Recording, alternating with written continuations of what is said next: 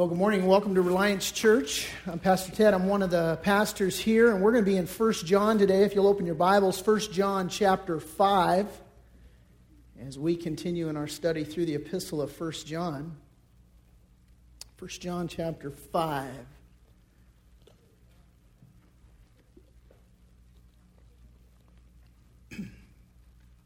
In 2001, I took my family to Toronto, Canada. And while we were there, we went to the CN Tower. The CN Tower is the tallest freestanding structure in the Western Hemisphere. It's over 1,800 feet tall. That makes it taller even than the Sears Tower in Chicago. And on the observation deck, as you go up this tower, not quite at the top, but 1,100 feet up, there's an observation deck. And the observation deck has in it a glass floor. And as you stand on this glass floor, it's 1,100 feet straight down to the pavement below you. And it's freaky, man, when you stand on this thing. It is, and I'd been warned when we went. The driver says, he tells me about this, and he says, it's freaky, and you can't just walk out there. It's kind of, and I underestimated it. Kind of like, the Ameritrade baby, he hires the clown, and he said, I really underestimated the freakiness. I really underestimated the freakiness of this plexiglass floor. And I'm thinking, oh, come on. And the engineers say that 19 hippos could stand on I don't know how they figured that out, but 19 hippos could stand. It's kind of a weird picture when they get, hippos up there, and let's see how many hippos we can get on the floor. But anyway, 19 hippos can stand on this, and it won't collapse. So I'm thinking, come on. So I'm walking. There's the thing, and I'm like, and I just put on the brakes, man. You can't help it. You just instinctively, you have to stop. And everybody, it's a crack up. You watch everybody who walks up to it, they all have the same reaction.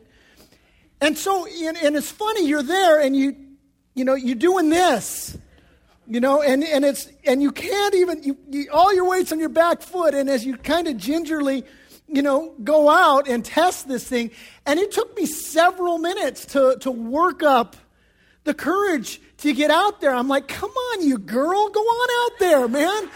And so there I am, I'm so finally you get it, and you start tiptoeing out. Well, I'm, feeling like a big coward, and I'm slightly comforted because there's these three huge Marines that are there. I mean, these are like three of, you guys who know Ron, Ron Brownlow is just a huge Marine we have in the church, and there's like three of him that are out there, and they're doing the same thing, man.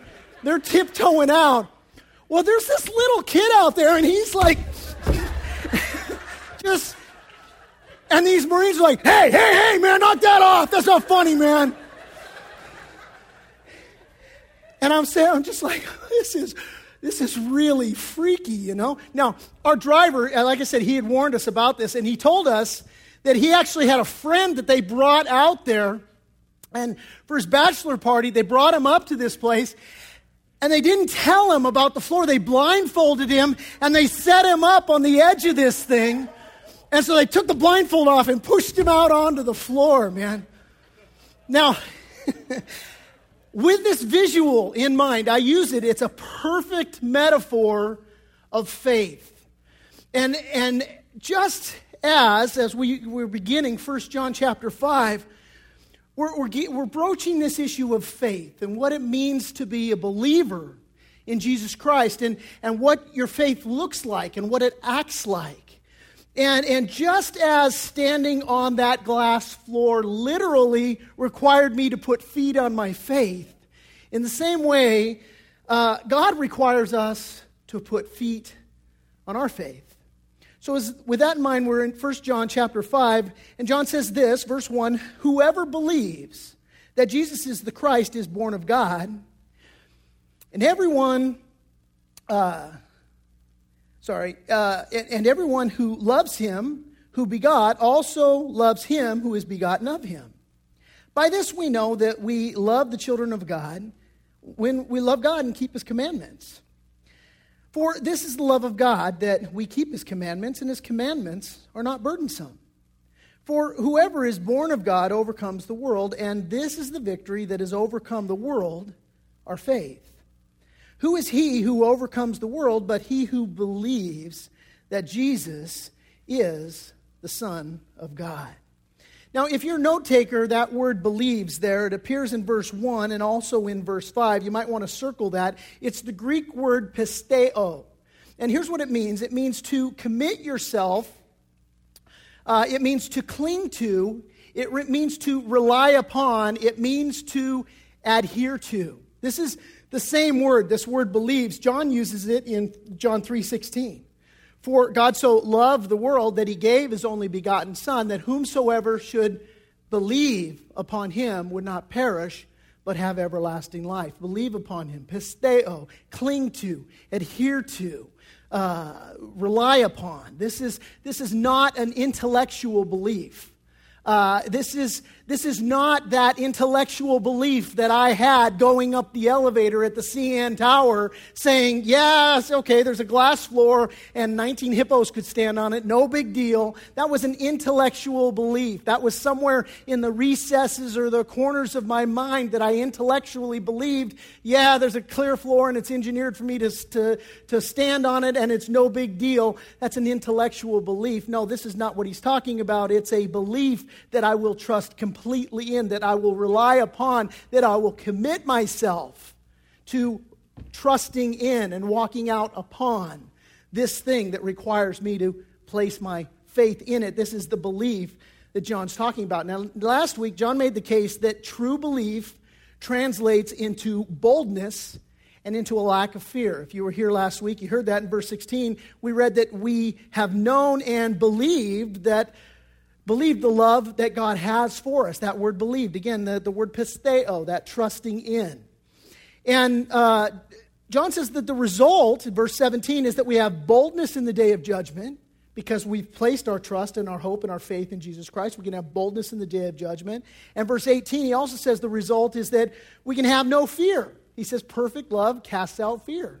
It all hinges upon that pisteo, that belief, that trusting in, that relying upon. And the big idea is that trust, true belief, is that which translates into action. It's not just a feeling, it's not just an emotion, it's not just a proclamation.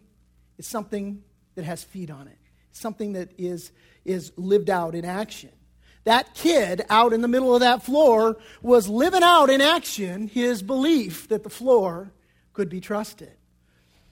Now, not only does belief in action give us great boldness, as we saw last week, and not only does it give us the freedom from fear also that we saw last week, but John says in our text here today 3 things that belief in action gives us. Number 1, power to love our brothers.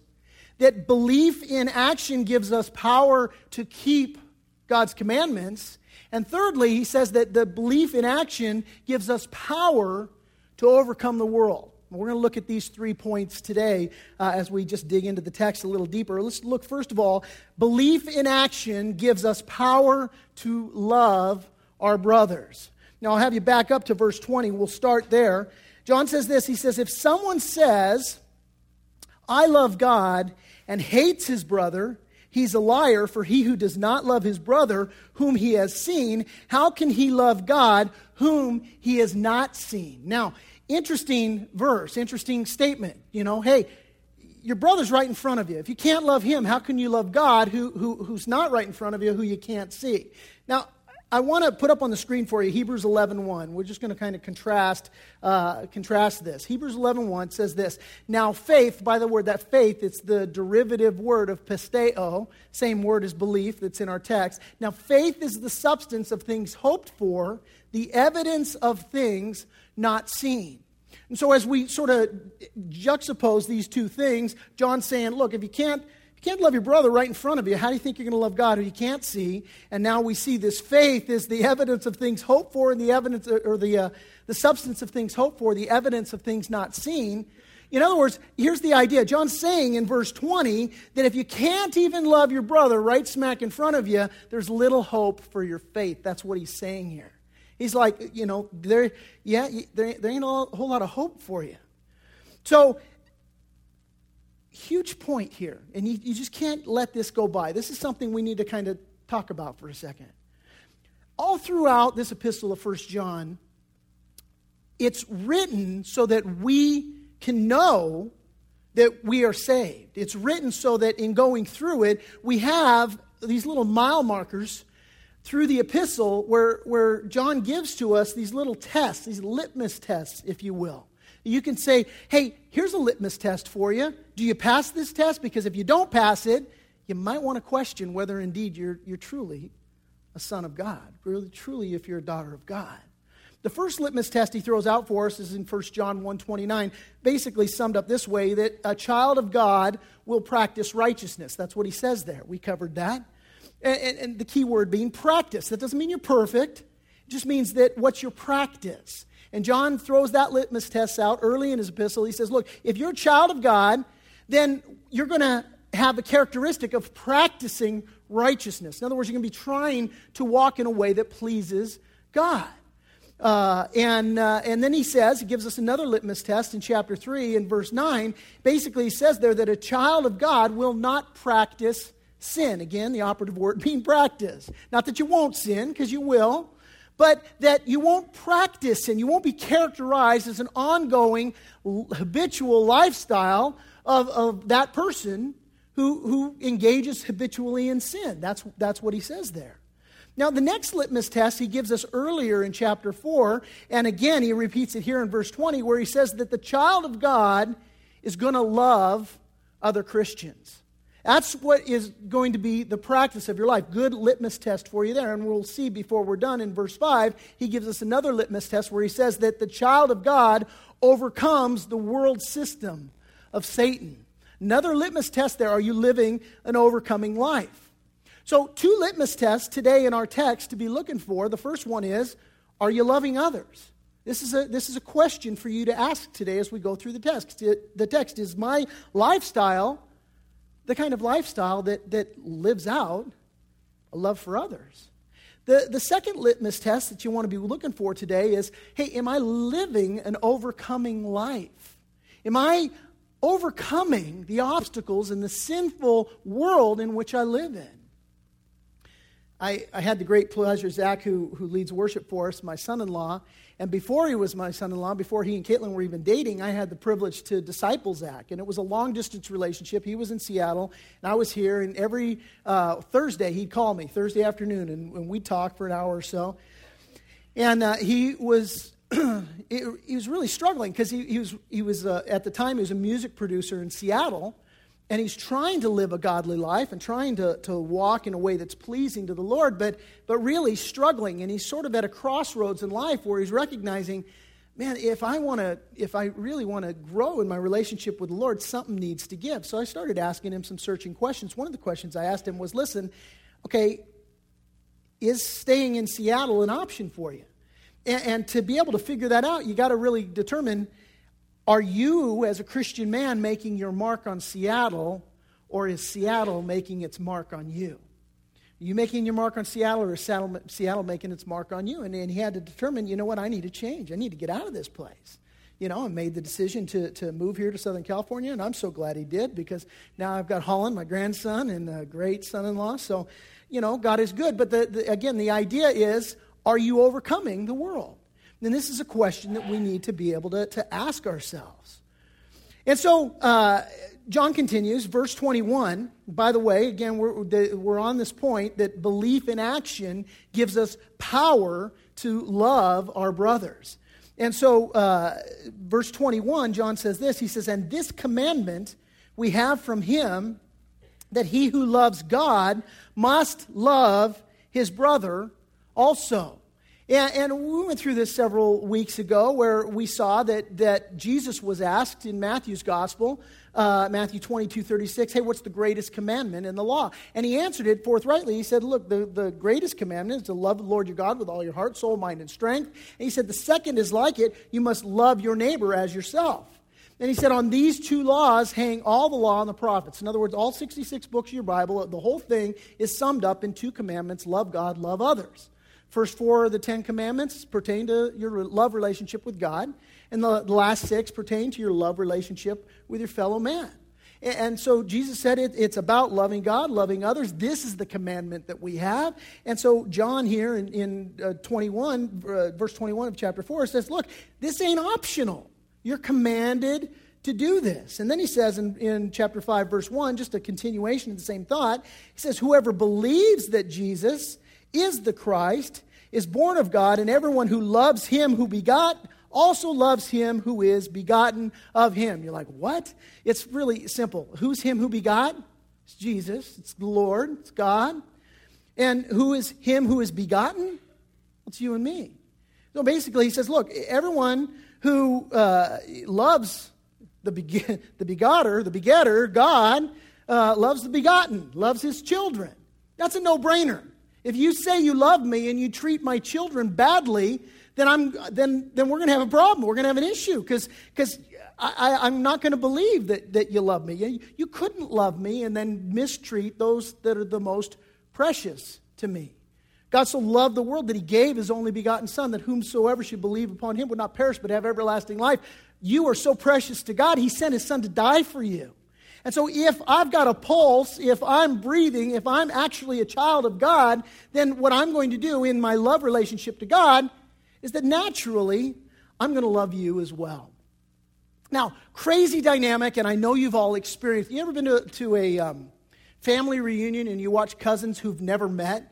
And they're just thick as thieves, man. They just get in there and they're family. It's this crazy thing. And we experience that as Christians too. We went to Salt Lake City a couple of weeks ago. As Zach said, we're getting ready to plant a church in Salt Lake City, and actually some real cool stuff happening there, which we'll be announcing in the next couple of weeks. But as we went there, we went into this town called Bountiful. And it's sort of like this area here in the sense that Salt Lake City is, a bunch of areas all together. So Temecula, Murrieta, Wildomar, Winchester.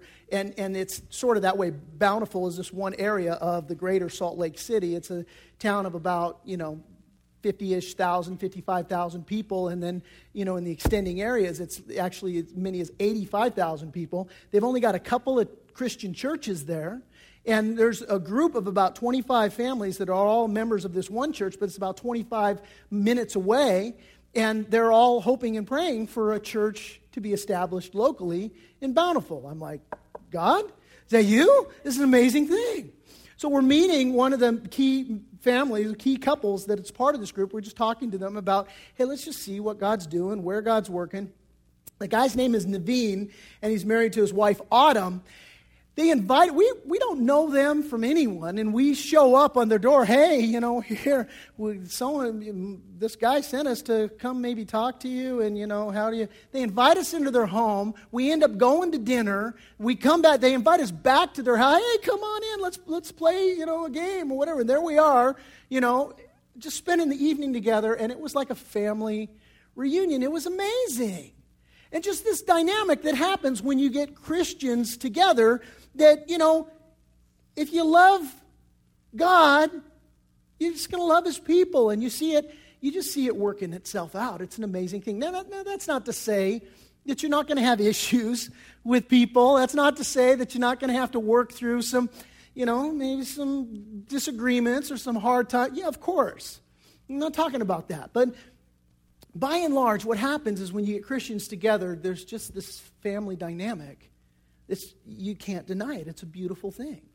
I experienced the same thing several years ago when the tsunami hit Banda Aceh. We went over there as part of a relief organization, or a relief operation, and so we fly in and we land there. This is a Muslim stronghold. You couldn't even get into Banda Aceh as a Westerner before the tsunami.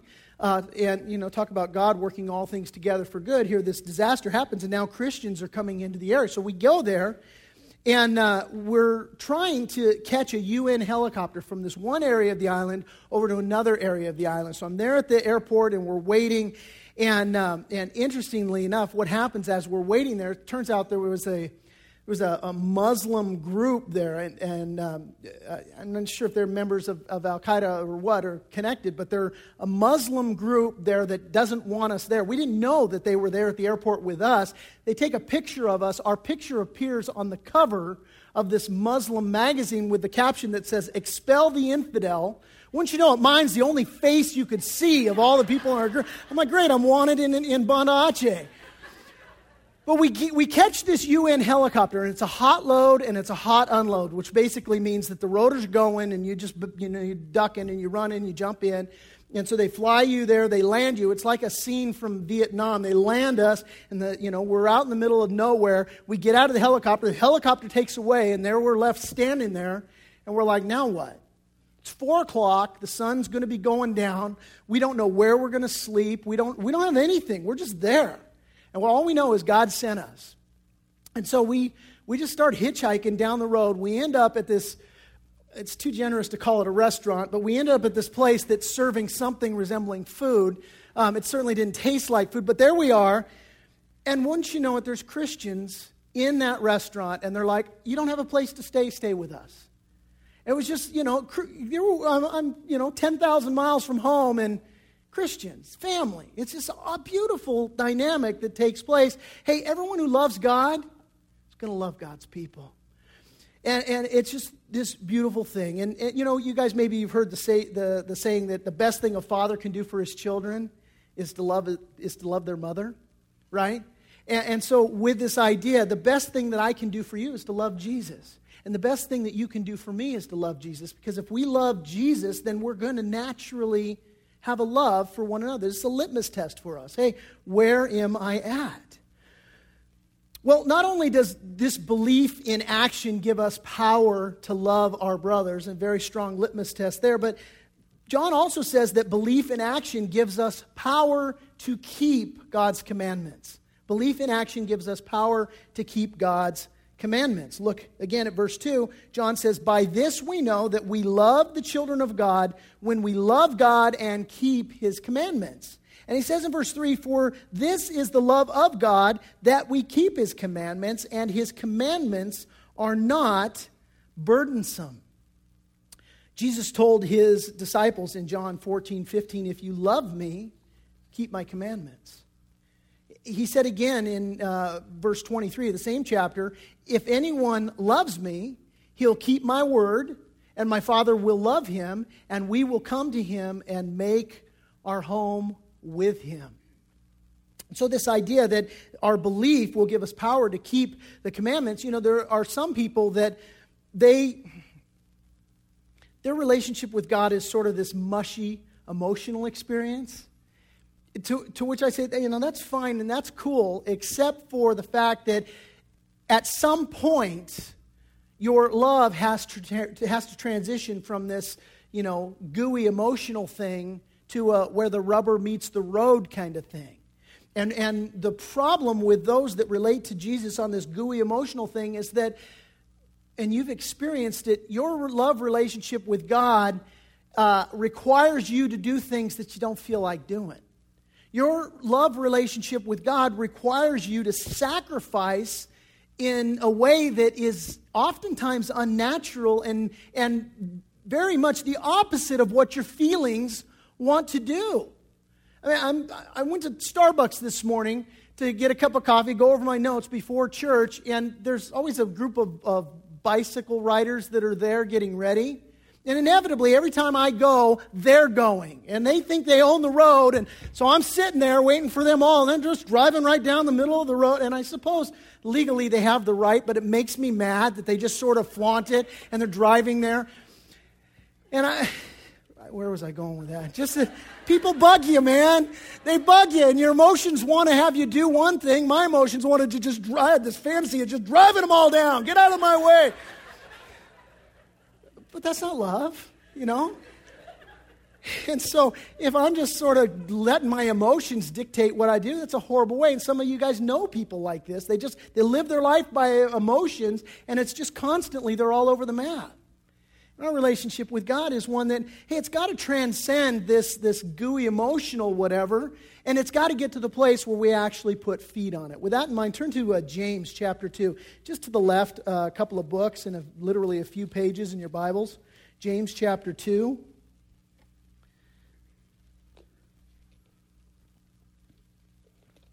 James says this, beginning in verse 14 of chapter 2. He says, what does it profit, my brethren, if someone says he has faith but does not have works? Can faith save him? Chapter 2, verse 15, if a brother or sister is naked and destitute of daily food, and one of you says to them, depart in peace, be warmed and filled, but you do not give them the things which are needed for the body, what does it profit? Thus also faith by itself, if it does not have works, is dead. But someone will say, you have faith and I have works. Show me your faith and I have works. Show me your faith without works, and I will show you my faith by my works. You believe that there is one God, you do well. Even the demons believe and tremble. But do you want to know, O foolish man, that faith without works is dead? Was not Abraham, our father, justified by works when he offered Isaac, his son, on the altar? Do you see that faith was working together with his works, and by works faith was made perfect? And the scripture was fulfilled, which says, Abraham believed God. That word believe, what do you suppose it is? Pisteos. It means to cling to rely upon, to adhere to. And Abraham clung to God, relied upon God, adhered to God, and it was accounted to him for righteousness, and he was called the friend of God. And you all know that what God called Abraham to do was something that, man, you want to talk about something that goes against every feeling and emotion you can ever have. Isaac is son of promise. He's waited forever for this son, and God says, go sacrifice him. What? And he believed God. He trusted God. He said, this thing that you're calling me to do, it doesn't make sense. But I'm going to trust in you. And let's be honest. How many times really in your life, in my life, God speaks to us and the things that he says to us are things that don't make sense? You know, really? There's so many times, and I've got it figured out. God, here's my situation, and here's the answer that I can see, so do that. You know, and God's like, no, not going to work that way. And you're like, come on, God, I had it all. It was so perfect. That's all that. You couldn't do that? No, because that's not the way he's going to work. He wants to work this way. I, experience in my own life when God called me to plant this church. And it just flat didn't make sense for me. I'll tell you who I identified with at the time. I identify with Philip. If you read in Acts, the book of Acts, you see what happens is that, God pours his Spirit out upon the disciples. There's this great moving work of the Spirit. The church develops there in Jerusalem. It's going brilliantly. And God told the disciples, you're going to be my witnesses in Jerusalem, Judea, Samaria, and to the ends of the earth. But things are going so great in Jerusalem, they're not moving out. Just Jerusalem church is exploding. He's adding to the church daily, such as should be saved. He's adding so many people. They have to get these deacons. They appoint these 7 men full of wisdom and the Holy Spirit to help them. The apostles say, we need to focus on the teaching of the word. We need guys that are willing to work to come alongside us and take care of some of these tasks so that we can give our priority to the teaching of the word, because that's what God's called us to do. So God raises these men up, and we promptly see, the Bible says, as you're faithful in little, God will make you faithful in much. And so we promptly see that these 7 men who were appointed to literally wait tables, all of a sudden now they immediately begin to do so much weightier things. Stephen, one of the 7, right out the gate, he's preaching probably one of the most powerful messages of the New Testament, and they promptly kill him for it because it was so convicting. He's the first martyr of the church. And this was this triggering event that caused a great persecution now, the floodgates to open up to come against the church there in Jerusalem. And this is just, Romans 8:28, God working all things together for good. He had told them, you're going to be my witnesses in Jerusalem, Judea, and Samaria to the ends of the earth, but things were going so good in Jerusalem, they didn't go. So he allows this persecution to come. Everybody's scattered. And it says that one of the guys, Philip, who was one of these 7, he goes to Samaria. And he promptly starts a church in Samaria, and it's brilliantly successful. So he's got Calvary Chapel Samaria going off the hook, and he's the senior pastor. Life is good.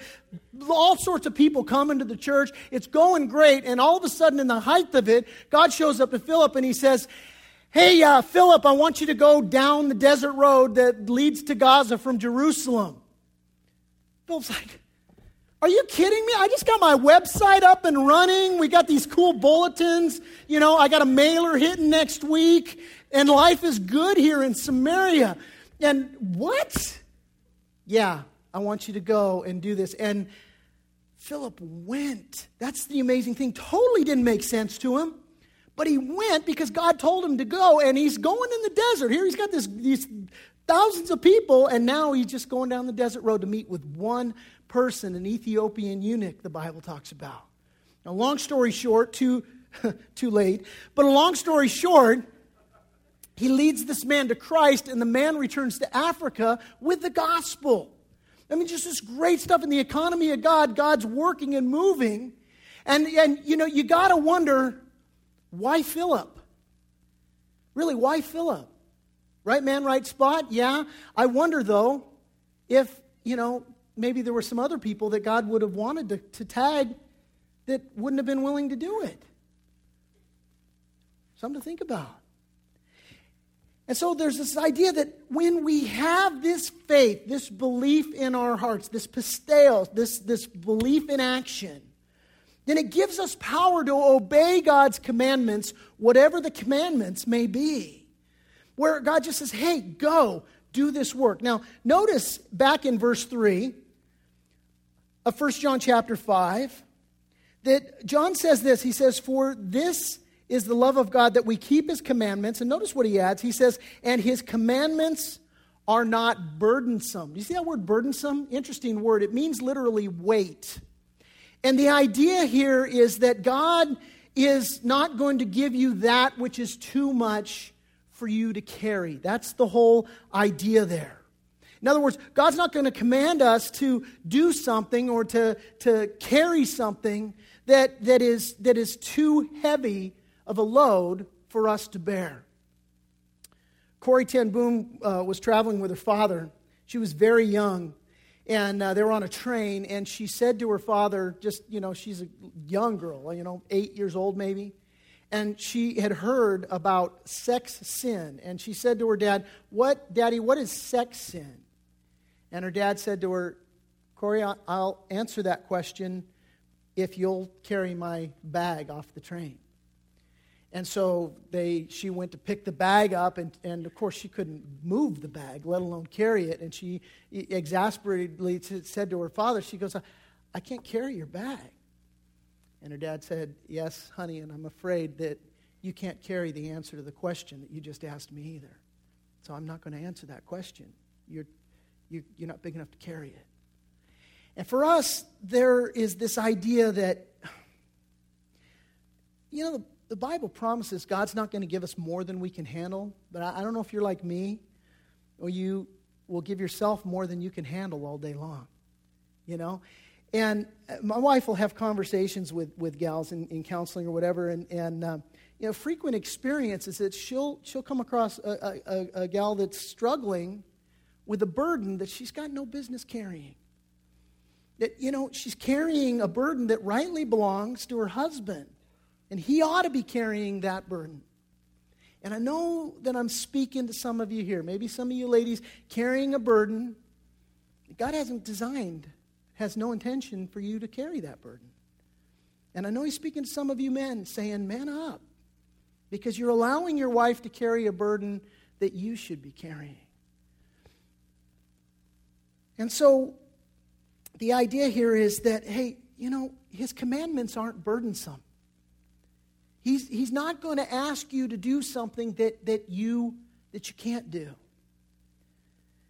And another idea about this, Matthew says, Jesus says in Matthew's Gospel, chapter 11, verses 28 through 30, he says, come to me, all you who labor and are heavy laden, and I will give you rest.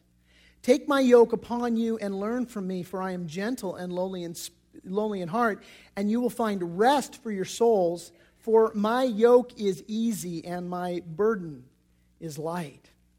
Now, when Jesus says my yoke is easy, literally what that means is that it's fit for you. And the whole idea here is that, when you would have an ox to plow a field, the device that connected the ox to the plow is a yoke.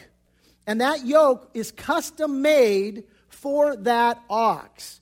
And if you were to take a yoke from another animal and put it on that ox, take the burden that was intended for another animal that just had, a different physical makeup, a different physical shape, well, then what would happen is this animal that's wearing this unfamiliar yoke would be bearing a burden that wasn't designed for it. And so Jesus is saying is, look, my yoke is easy and my burden is light. I have a specific work designed just for you. Now, think about this for a minute. Because, a lot of times we hear something like that and we're like, oh, yes, I've been serving the Lord and it is weary, and so I need to just quit and I need to put that away. Not so fast. Because Jesus says, my yoke is easy. Now, the yoke is that device which pulls a plow. And we're not talking about sitting on the couch eating bonbons. We're talking about plowing. We're talking about work. And anything worthwhile requires work, does it not? Ask any mom. She'll tell you. Anything worthwhile requires some work. And so it's the same in our faith, that we have this balance. On the one hand, we're not supposed to take on burdens that aren't intended for us. On the other hand, we're not to make the mistake that when God allows us to work out our salvation with fear and trembling in service of Jesus Christ, and it becomes burdensome, that we're not to run from it either. There's wisdom involved. Serving Jesus does require work. Not working for your salvation, but working out your salvation. We have guys that show up here at 6:30 in the morning for prayer and then set up and go through 2 services and tear down because God's called them to do that. And they will tell you it's work. But when God calls them to do that, then that's what they do. Moms, with your children, work. It's work. Guys, you work all day and you come home and your son says, go throw the ball with me, and all you want to do is take a nap. That's work, and you have to work through that. And so there's wisdom that's indicated there. But the point is that God's commandments, they're not burdensome. He gives you His commandments, and the commandments that He gives to you are yours to keep. And there's a balance that's there. Now, another reason that God's commandments aren't burdensome is flat out because they're wise. They're wise. We don't always appreciate it, but His commandments are wise. Years ago, when I was in the fire department, we used to train in rappelling. We worked in my first in area, had a lot of high-rise buildings, and so, if we would all in our personal gear carry rappelling equipment so that if we were in a high-rise fire and things went south and we had no way of escape, that we could find an anchor point and rappel out of the building. And so to be proficient at that, we would train in rappelling. And so what we would do is we would take the aerial truck and put it in the back of the station and raise it up 100 feet, and we would be up there in the basket, and we would, anchor to the basket there, and you've got your harness, and then on the front of your harness is this thing that's called an 8-plate, and the rope goes through this 8-plate, and it wraps around, and then you hold this rope behind you, and then the friction of the rope traveling through that 8-plate is what slows you down. So you squeeze the rope with your hand, and you pull the rope behind your back, and this is what slows you down, or even you can stop yourself that way. And so this is the way that it would go, and this was the policy, and we would go up there and we would train. It was really kicking the pants. It's really fun, Well, one of the things that 8-plate would hook into a carabiner. And one of the guys did some research and found out that, if you didn't have an 8-plate, you could actually use the carabiner as a modified 8-plate where you just take the rope and you'd wrap it through the carabiner several times, and then you could use it that way. Not advisable, not recommended, and certainly not within the policy of the fire department. One day, he's up in the basket, and he doesn't have an 8-plate. Well, it's too much of a burden to, lower this basket down and go get his proper gear, so he just figures, that's too burdensome. I'm just going to use my carabiner and wrap the carabiner, and so he does, and he jumps out of the basket. Well, he's a big boy. He's, 250, easy, maybe sporting 300. I mean, he's a big guy, and so he dropped like a rock, man. He jumped out, and it's like, there he goes, and he's squeezing his hand as hard as he can. He's pulling the rope behind his back, and he's falling at such a rapid rate of descent, the rope burns through his glove, starts burning into his hand. Now, fortunately, at the end of that rope, we had a person on belay. And so the firefighter at the end of the rope, what you do is on belay, you apply the proper tension and pull in the direction that he was unable to do with his one hand. And so this firefighter saved his life. And because this other firefighter was following policy, this man was saved. Now, it's been said, there's no pun intended, there's no teacher like the burnt finger, right? And so don't you know that from then on out, he appreciated the wisdom of the policy of the fire department, which is you never rappel without an 8-blade, right? For him, the commandment was burdensome. And then he realized, you know what? It's needful. It's important. And, this is why the Bible is so filled with so many passages exhorting that we should gain wisdom, that we should seek wisdom, that God has a treasure of wisdom for us. Just a few of many for your consideration. Proverbs 5, 1 and 2. It says, "My son, pay attention to my wisdom, lend your ear to my understanding, that you may preserve discretion and your lips may keep knowledge." Psalm 111, verse 10 in the New Living Translation says, "The fear of the Lord is the foundation of true wisdom. All who obey his commandments will grow in wisdom." And one of my favorites, Proverbs 3:13 says, "Happy is the man who finds wisdom and the man who gains understanding." And the Lord says this to us through Isaiah the prophet in Isaiah 55:9. He says, "For as the heavens are higher than the earth, so are my ways higher than your ways, and my thoughts than your thoughts." And the idea here is that as we come to trust God, and as we seek after him, and as we commit our faith to him, what we will find is that indeed he is wise, he is all-knowing, and that by applying our faith not to what seems right to us. The Bible says there's a way that seems right to a man, but its end is the way of death. So by not doing that, but by rather having this pisteos, this belief in action, then we can keep his commandments because we don't despise them. We say the Lord's wiser than I am.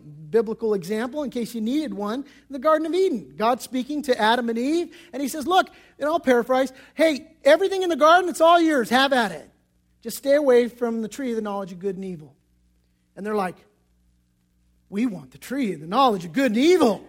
That's what we want. Of course they do, because that's what we do. And God's like, no, I don't want you to do that. I want you by faith to trust in me. And when I tell you that you're surely going to die if you partake of it, you need to understand that I am wise. And so our belief in action gives us power to keep his commandments. Well, the final thing that we see here is that belief in action gives us power to overcome the world. Verse 4, John says, "For whatever is born of God overcomes the world. And this is the victory that has overcome the world, our faith. Who is he who overcomes the world but he who believes that Jesus is the Son of God?" Guys, it all comes down to belief. Pisteos, trusting in. Are you going to trust in what seems right to you? Or are you going to trust in what God says is right? It's belief. What do you believe? Where is your faith? What are you placing your faith in? Martin Luther said this. He said, "God our Father has made all things depend on faith so that whoever has faith will have everything, and whoever does not have faith will have nothing." So the idea here, guys, is that it comes down to faith. Faith. What is your faith placed in? I'll close with this illustration and we'll partake of communion together. Several years ago, a family woke up to find their house on fire, fully engulfed in flames. And they scrambled to get out, and they thought they had all made it out safely. But then were horrified to discover that their youngest son hadn't gotten out. And just as the father was trying to make his way back in, they heard this little boy's cries coming from the roof. And here this little guy, he's like 4 or 5 years old, and he had gotten out of his window, thank God, but now he's on the roof there of their house, just outside his window. And the dad is standing below, and the dad's shouting out to him. He says, "Jump, jump. And the kid, all he could see was flames and smoke and blackness. And he said, Daddy, I can't see you. And his father said, I can see you, and that's all that matters.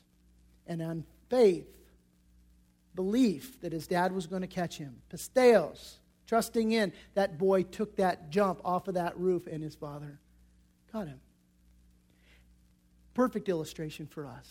Because every single day, you might not be caught in a burning building, but maybe even today, you feel like it.